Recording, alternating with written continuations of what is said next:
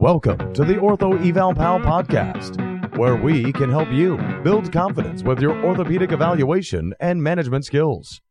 We hope you enjoy the show. And now, for your host, Paul Marquis.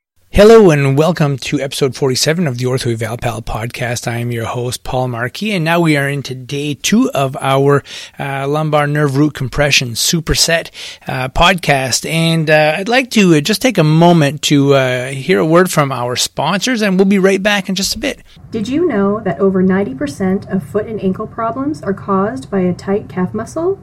Introducing the Easy Slant, a durable, adjustable, and portable calf stretching device. The Easy Slant was designed to increase stretching compliance and get you back on your feet and feeling better, faster. So if you work with patients seeking to ease or avoid foot pain, or clients who want to improve their athletic performance, look no further. Visit EasySlant.com to learn more or order yours today. Enter coupon code OEP for a 10% discount on your first Easy Slant.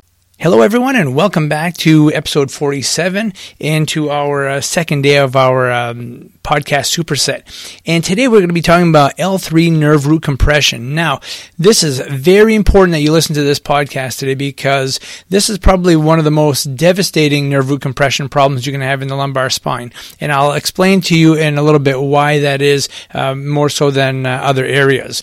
So, number one sign as far as loss of sensation goes, you're going to lose some sensation in the medial and anterior thigh. And that is also going to be where your pain pattern is. This is also very consistent with people who have hip arthritis. They have pain in the anterior thigh region, sometimes right down to the knee. But typically, this is where you will see lost sensation and also a pain pattern. Now, where is the weakness most specific? It is in hip flexion and also knee extension. Now, when people lose function or have too much compression to the L3 nerve root, this can be devastating because things like going downstairs, decelerating, squatting, all of these things can become a problem. If they end up with permanent nerve damage, that leg will give out on them constantly and can be very, very difficult for them to get around. They need to be braced, oftentimes use an assistive device. And so you want to make sure you catch these quickly. And if they come in with some hip flexor weakness, knee extension weakness, you really need to be concerned.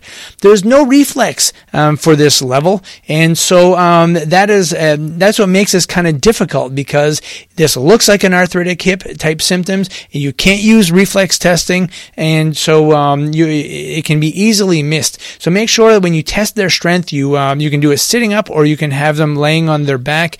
Bend the knee when you test their hip flexors. Get that quad out of the picture and see if you can get isolated hip flexor weakness, and then sit them up and do an isolated knee extension with them. Test their strength, the strength of their quads. And people generally are hard to break, when you're testing their quads. So make sure you check that out. And so, The straight leg raise test also I want to mention in this one is typically not positive because that L3 level is a little too high to be positive with a straight leg raise test, but some people will get it if they have a lot of neural tension. So again, make sure you identify this one so that they don't have a permanent loss of function. If their leg is giving out all the time, you want to take a good look at this, all right? So that is signs and symptoms of an L3 nerve root compression. I hope that is helpful to help identify that single root. Make sure you join us tomorrow for day 3 of our nerve root compression podcast superset. We're going to be talking about L4 nerve root compression, and make sure you check out the show notes. We'll have some links to the content regarding nerve root compression. We'll have links to our YouTube channel where you can see patients who actually have nerve root compression problems, and I also do a little explanation, kind of like I'm doing with this podcast, but with a person, and I isolate this and break this all down, and I even do a full lower quadrant screen to help teach you the pattern that really works well for me. So I hope you enjoyed today's episode. We've got a couple more coming on this superset, and we'll talk to you tomorrow. We hope you've enjoyed the show. For some more awesome content, go to orthoevalpal.com. Can't wait to see you there.